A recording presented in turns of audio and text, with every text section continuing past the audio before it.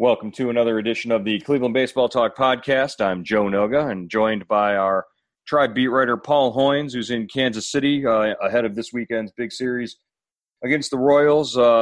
Paul coming off a four-game trip in Boston. The Indians split, won the first two, lost the second two. What do we know about the Indians after those 4 games in Boston? What did those 4 games tell us about this team and where they are?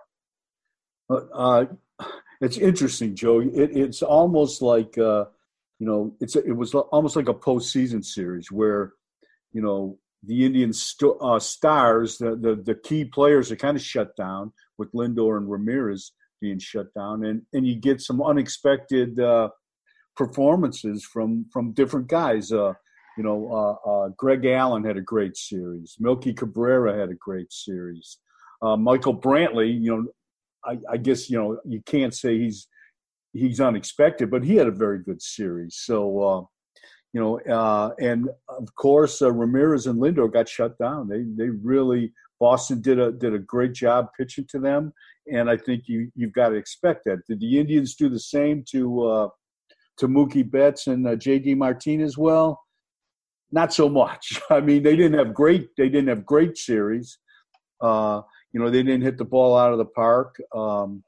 They didn't go crazy, but they were more productive than Lindor and Ramirez. And we really saw flashes of that Boston offense that can explode for 5-6 runs at a time at any given inning, and they did so against the Indians, especially in those second and third games. We saw David Price really dominate the Indians, a tough lefty who's had the Indians number throughout his career. And, we saw the Indians really those first 2 games have to skate by and hold on for dear life, I guess, as Tito said, with the bullpen, with Cody Allen saving the first game and Brad Hand saving the second game. Yeah, Price, he's 11-2 against the Indians in his career, regular season, and the only time they beat him, I think, is in the postseason in 2016 when Lonnie Chisenhall hit the home run off him at Progressive Field, and Price has his own issues with the postseason. He's 2 different pitchers right once October rolls around. But yeah, the bullpen was interesting. We only got to see Andrew Miller once. I still think, it seems like they haven't reached a point where they can pitch him in back-to-back games. We saw Simber come in, pitch well once, and then not so well yesterday. Thursday, when he came in, gave up the 2-run doubles with the bases loaded in Boston's 6-run. Was that a 6-run? No, that was a. Yeah, I think it was a 6-run inning. Yeah, 6-run inning. So, and that wasn't. I mean, he got the ground balls. He just got them in the wrong place. And if the Indians had LeBron James playing third base, maybe it would have been a different outcome instead of Ramirez. Well, and you talked about you touched on this earlier. I think Lindor and Ramirez were something like 4 for 31 in the series. Yeah, or 5 for 31, I think. 5 for 31 in the series. At the beginning of the season, coming off of that Yankees playoff loss, Lindor especially talked about, this season finishing and, getting to the point where you've got a team down and you finish them off.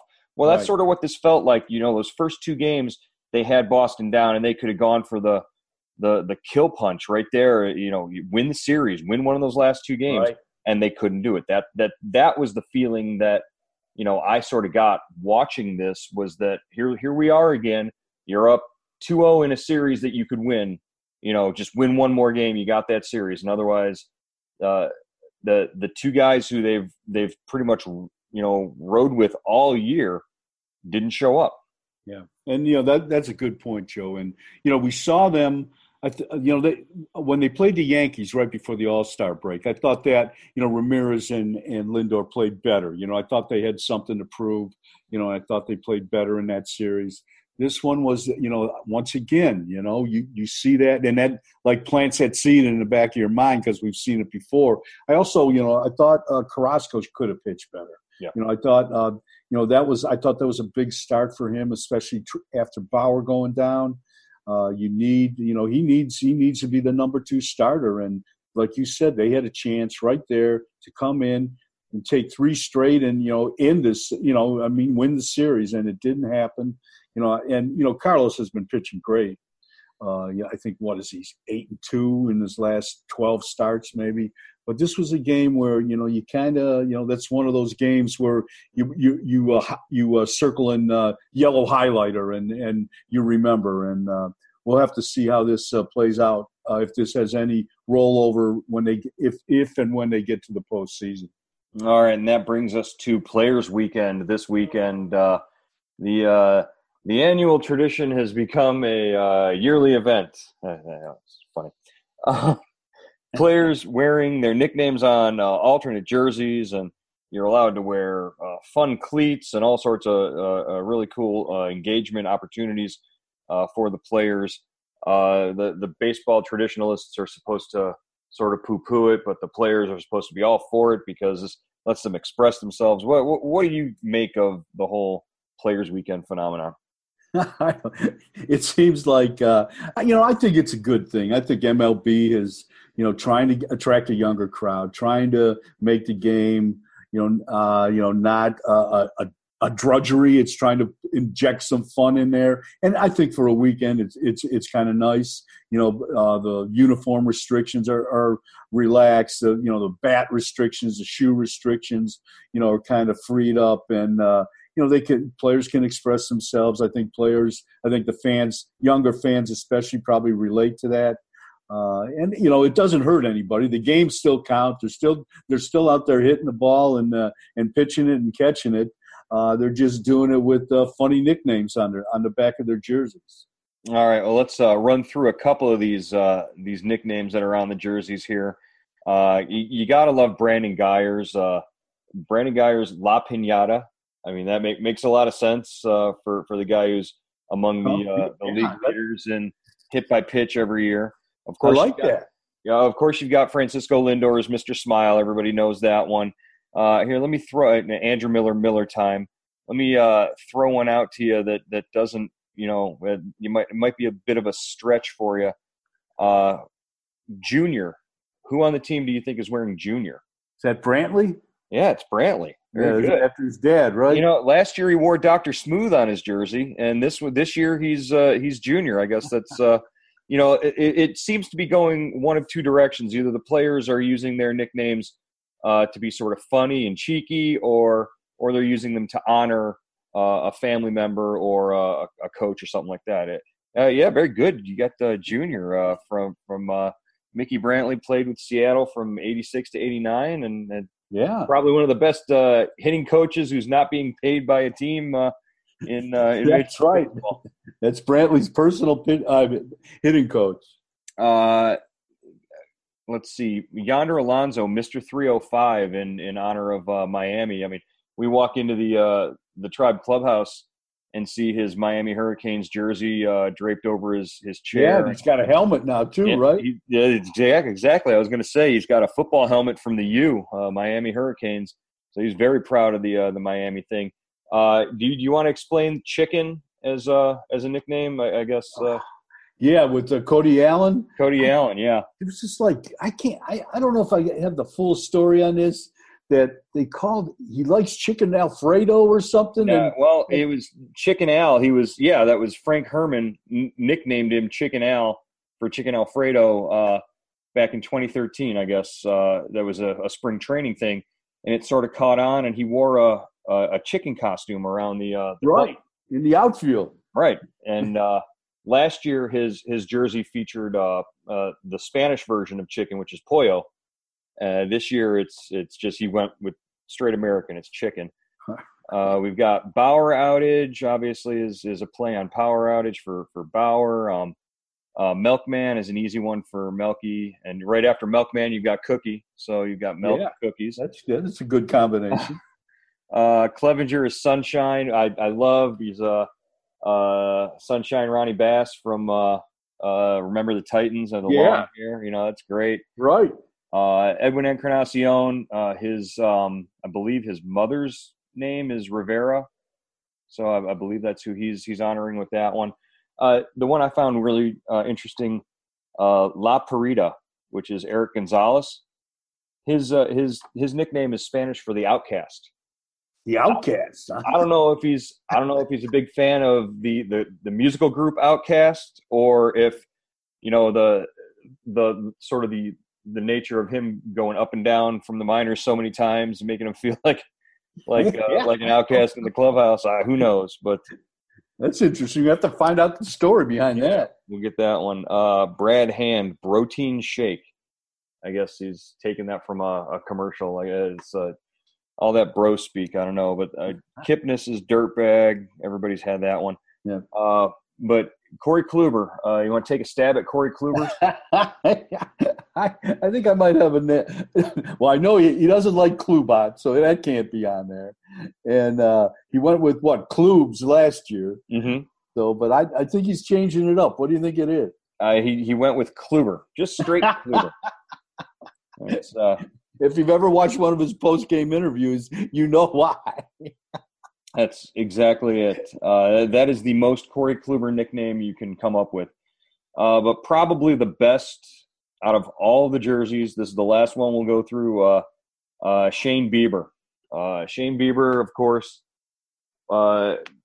his first home start, he goes out, takes the mound, and his warm-up music, it was after a rain delay. His warm-up music had gotten changed to Baby by Justin Bieber, which is one of his earliest hit songs, teeny bopper song. So Shane Bieber's nickname is Not Justin, which is good. The best out of any of them, and really sort of fits with Shane Bieber's personality as well. I mean, if you want to draw, any sort of make any jokes about Justin Bieber when you're around Shane Bieber, he's going to let those roll off his back. Yeah, definitely. All right, so that's a sneak sort of preview of the Players Weekend jerseys and nicknames that are out there, and of course, Francisco Lindor is going to be wearing cleats that honor a bunch of different groups and organizations, and it pays homage to Puerto Rico and anti-bullying. So there's a lot of different hashtags on Lindor's cleats.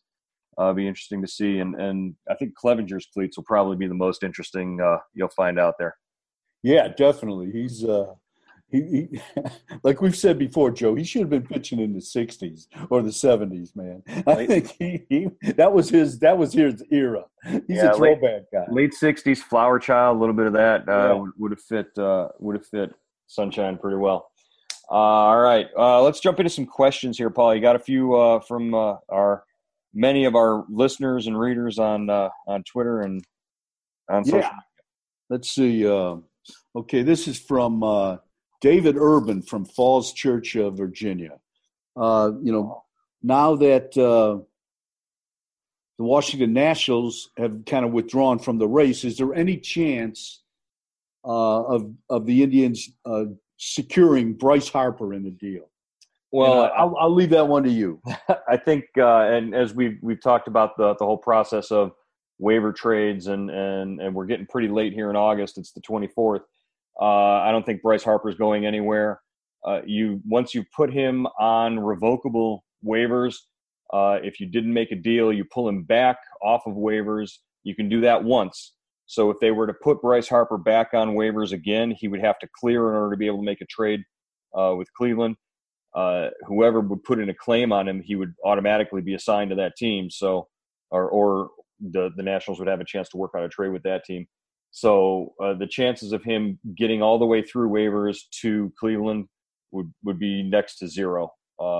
There's really no chance of him coming as far as Cleveland, because he would have to clear the entire National League first, and that's not going to happen. Yeah, we kind of saw a similar, not a similar situation, but with Daniel Murphy, Mm-hmm. that kind of a lot of people, were kind of rumored that the Indians might be interested in him, but he never got out of the National League. The Cubs got him before the Indians even had a shot at him. Right, and the Cubs have 10 guys for 6 positions in their lineup right now, and it's sort of ridiculous that they got him, but that's the way the waiver system works. Yep. Okay, here's the next one. This is from Jack Case in Brook Park. I read a statement. No, here it is. Yandy Diaz. I read a statement that Yandy Diaz could be the Indians' cleanup hitter of the future. You do realize that he does not have a home run this season.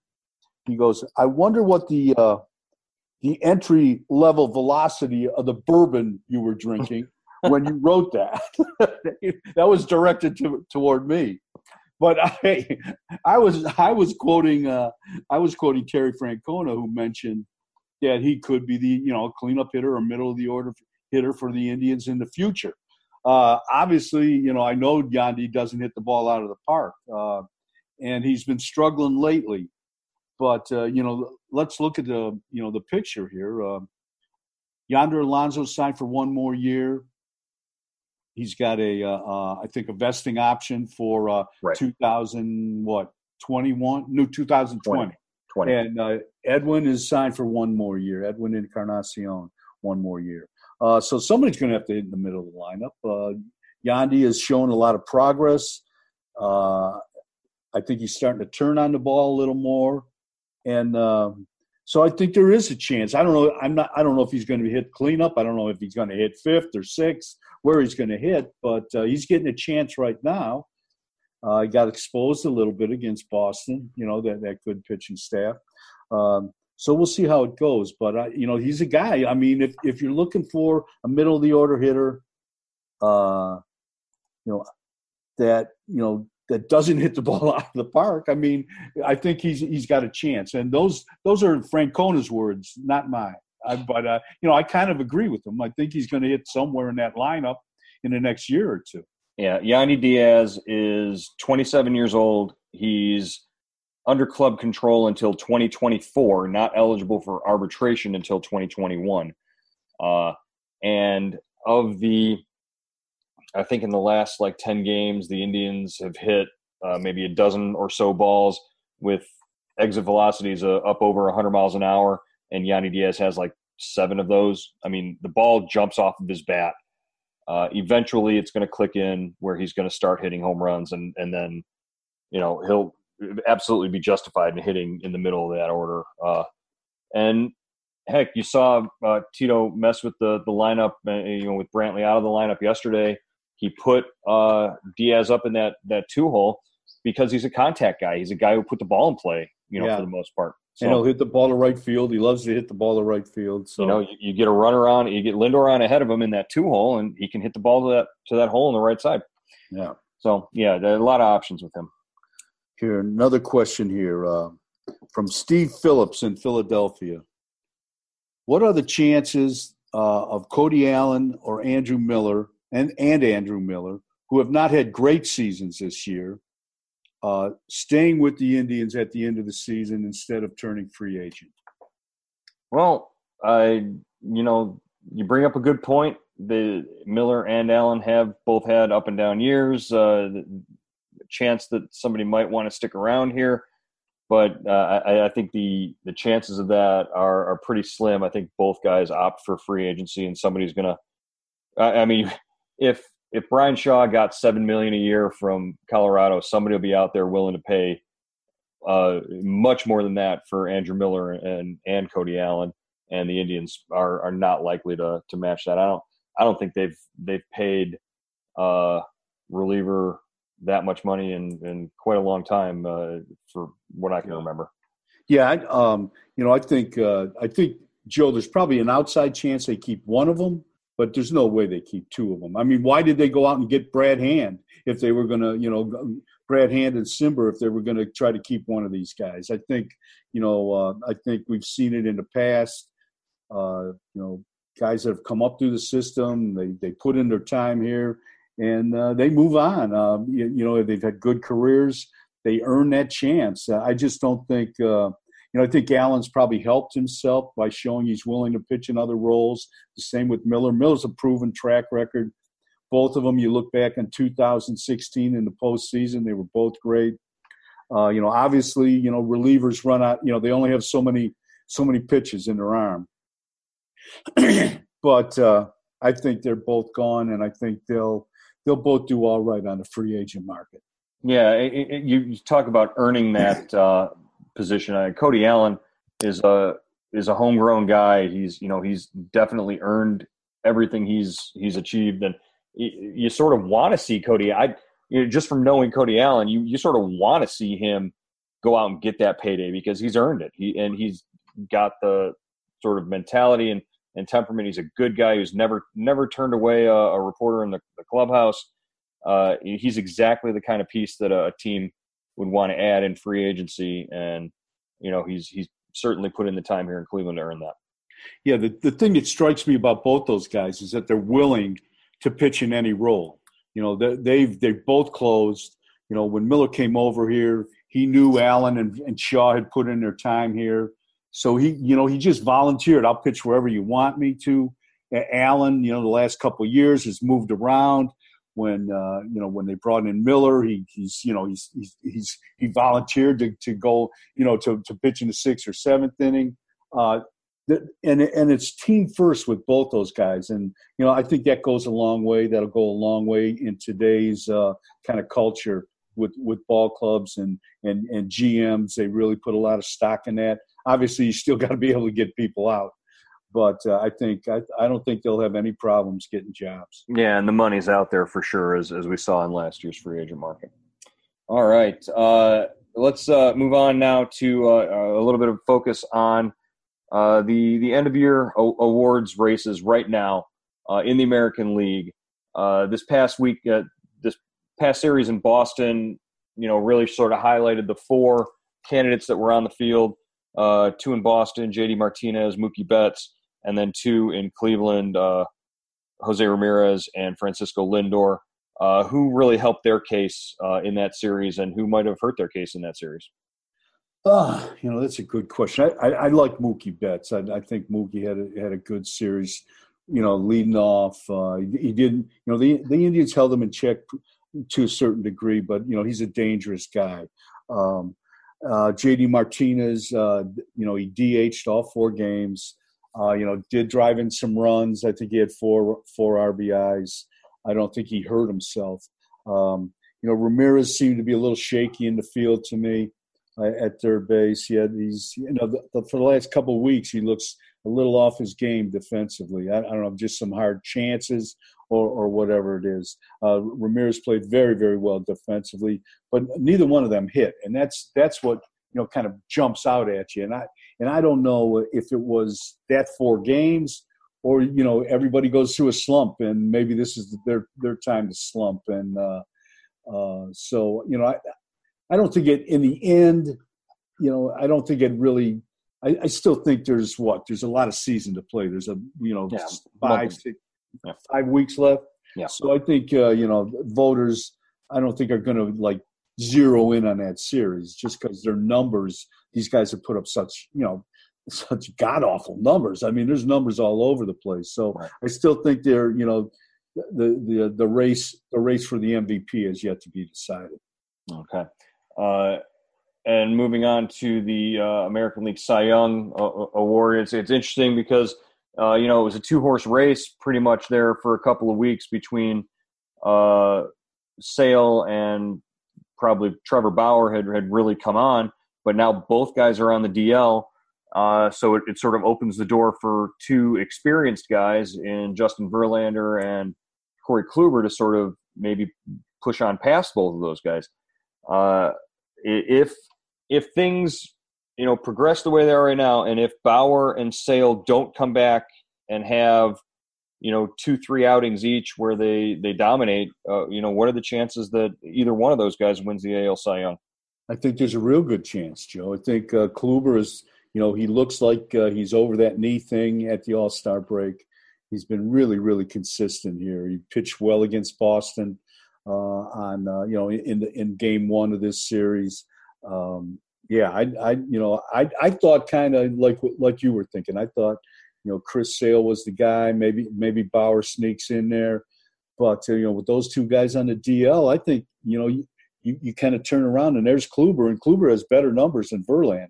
So could he win it? Could we have a 3-time Cy Young winner in Cleveland? That would be unbelievable, and consecutive years too. That's crazy. And really, you think about if Kluber wins a third Cy Young, I mean, does that punch his ticket, to sort of Hall of Fame if he can win 3 Cy Youngs and, pitch 5 more years and make the playoffs and, maybe lead the Indians to a championship in one of them? That's a big, that's a lot. I know that's a mouthful right there. But it puts him in the conversation. The thing that works against him is sometimes his age. He got such a late start at this, and you just don't know how long he's going to be able to maintain this level.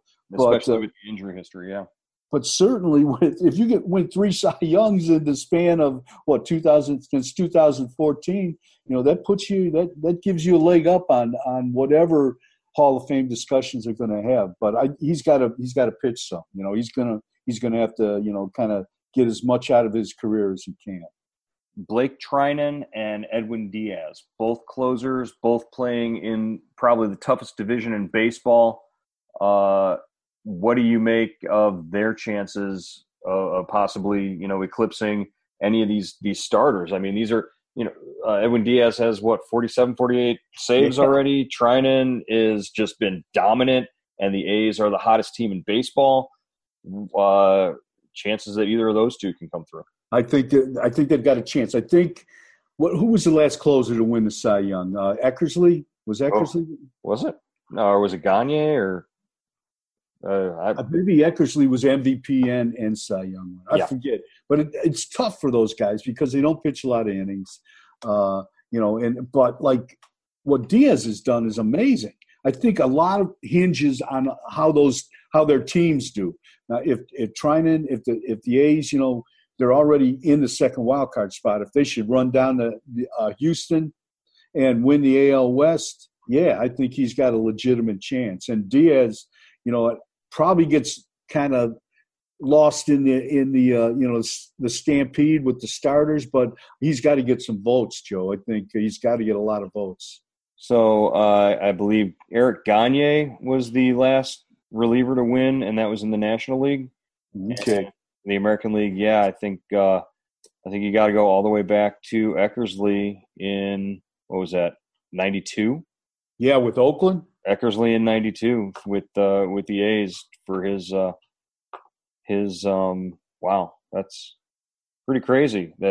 So they get kind of they don't get a lot. I mean, especially in the in the voting. In the voting, it's a little different. In the Hall of Fame, it's there's kind of, I think there's a prejudice against closers, but I definitely think I love closers. I like them. I think you don't win without them, and I think sometimes we take them for granted. 2003, Eric Gagne for the Los Angeles Dodgers, 2-3 with a 1.20 ERA, 137 strikeouts, and 55 saves. Wow! So then he's never the same after that, right? No. Who was the guy with the White Sox that saved over 50 games? Remember Bobby Thigpen? Yeah, and then those guys, they blow out, man. Those guys are done. They're cooked after that, man. Ask Jose Ramirez or ask Jose Mesa. But Mesa still saved 30 games, 300 saves. Yeah. But Thigpen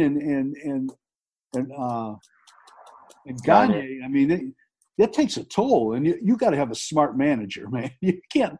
That's hard to run a guy out there 50 times. I mean, in 50 save situations. You think about it, though, Frank. If there's a manager that would do something like that, Terry Francona might. The way Tito uses. And in Oakland, where they made those additions with Rodney, Fernando Rodney, and who's they basically got 4 closers on their roster from the Mets. They got guys they got like 3 or 4 guys with close to 20 saves. It's so they could really they could do some damage, man. Well, and think about it. It's Francona's philosophy of shortening games. If your starter only has to go, 5 quality innings there, and you can bring in a guy and know, okay, the 6th and the 7th are taken care of because you're going to throw Rodney and Familia or something like that. It shortens the game. It makes it really hard to score runs off of these guys when you're bringing in closers that throw 100 miles an hour in the 6th and 7th innings. Exactly. We saw it with Kansas City. That's how they won the World Series. So it works. And the thing with the Indians, they don't have that formula to me yet. They've got the guys. They've got Miller. They've got Allen. They've got Hand. But they don't know how to use him yet. We haven't seen Miller enough can he pitch in consecutive games? Where do who goes first? And I know the mixing and matching, Francona likes that and it seems to work, but we haven't seen the best of this pen yet. Right. Yeah. Well, who goes first is probably Oliver Perez out of the pen to get a matchup lefty, and then he's gonna figure things out from there as it goes. And I think he's given Simber a chance, to get the righties out with people on base. I mean, in the last 12 games, he's pitched like 6 times, I think. Yeah. So this guy they're looking at him. They're giving him a long look. So, hopefully he can start getting righties out and getting ground balls that are hit at people. Right. Instead of over. Yeah. We're getting into the end of August here, heading into September. About 35 games left here before we start talking playoffs and looking forward to that. Yeah, well, just I guess right now, if the season ended, they'd be looking at playing Houston in the ALDS, with Houston having the home field advantage. Houston beat them in the regular season, won the season series against the Indians, but they're banged up, man. They're not the team that won the World Series yet last year. So I think it's going to be an interesting matchup. 2 real good starting pitching staffs would be going against each other. Decent, good offenses. So that's going to be an interesting match. And who knows? It could flip too. They could play Oakland. Maybe Seattle gets back in it. So it's the next 5 weeks are going to be fun to watch, just to get that matchup, see who they eventually play. Right, and right now they're 4 games behind Houston in the loss column. Looking at the number 2 spot to try and get that home field advantage. And that's something that in the 2016 run to the playoffs that sort of worked in the Indians' favor, where Terry Francona and Brad Mills sort of decided, they looked at each other and they were like, oh, let's go for it here. Let's go for that number 2 seed that happened sort of within that last couple of weeks. Instead of resting and coasting into the playoffs, they sort of went for it and got that number 2 seed, got home field advantage, played Boston at Progressive Field instead of opening at Fenway Park. And that, really could have been a difference in that series too. And they did the same thing last year. They kind of ran down Houston. And so, I don't know. Yeah. Cause they finished they had the best record, right? Yeah. Mm-hmm. So they got the home field in the ALDS against the Yankees. It didn't work out, but all right. Well, we're going to wrap it up here for this week. Paul, good to hear from you. Have a good trip out there in Kansas City. All right, Joe. Thanks, man.